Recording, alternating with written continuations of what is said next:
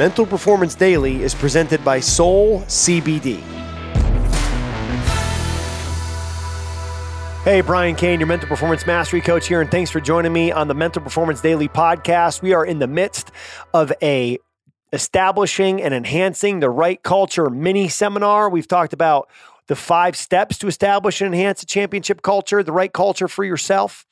We've talked about being on a mission and creating that life vision. Now what we want to do is we want to go into a quarterly vision. You see, we have 2 visions, for the life and for the quarter.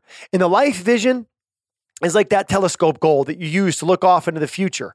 While that quarterly vision is like the microscope goal that you have for, call it, the next 9 days to 90 days.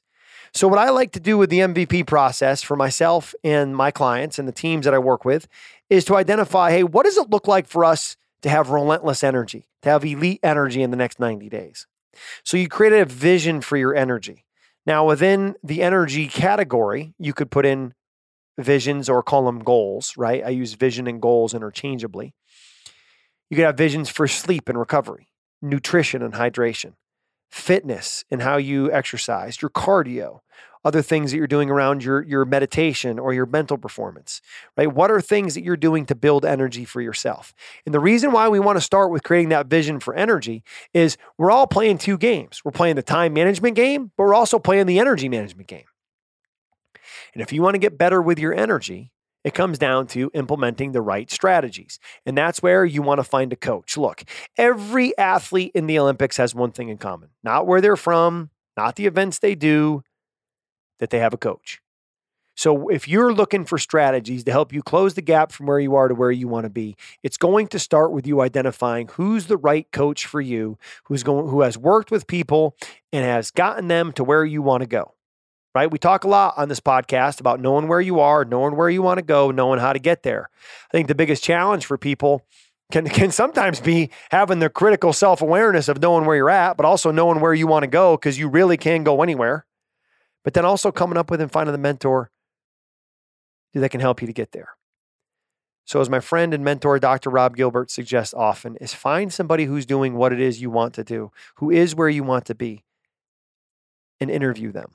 Whether you interview them for a podcast or you call them and interview them, find out the strategies and what they implemented and what they know now that they wish they knew then.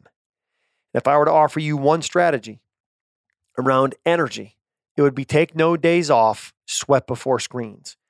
Go to bed earlier so you can wake up earlier, so you can invest in yourself with some fitness. That fitness might be going for a walk. That fitness might be doing hill sprints. That fitness might be doing yoga. That fitness might just be doing basic stretching. Meet yourself where you are and give yourself grace to just work to get a little bit better tomorrow than you are today, a little bit better today than you were yesterday, not playing the comparison game with anyone else, because when we do that, we lose only every time. So let's just work to compare you to you, sweat before screens, and start to build that energy.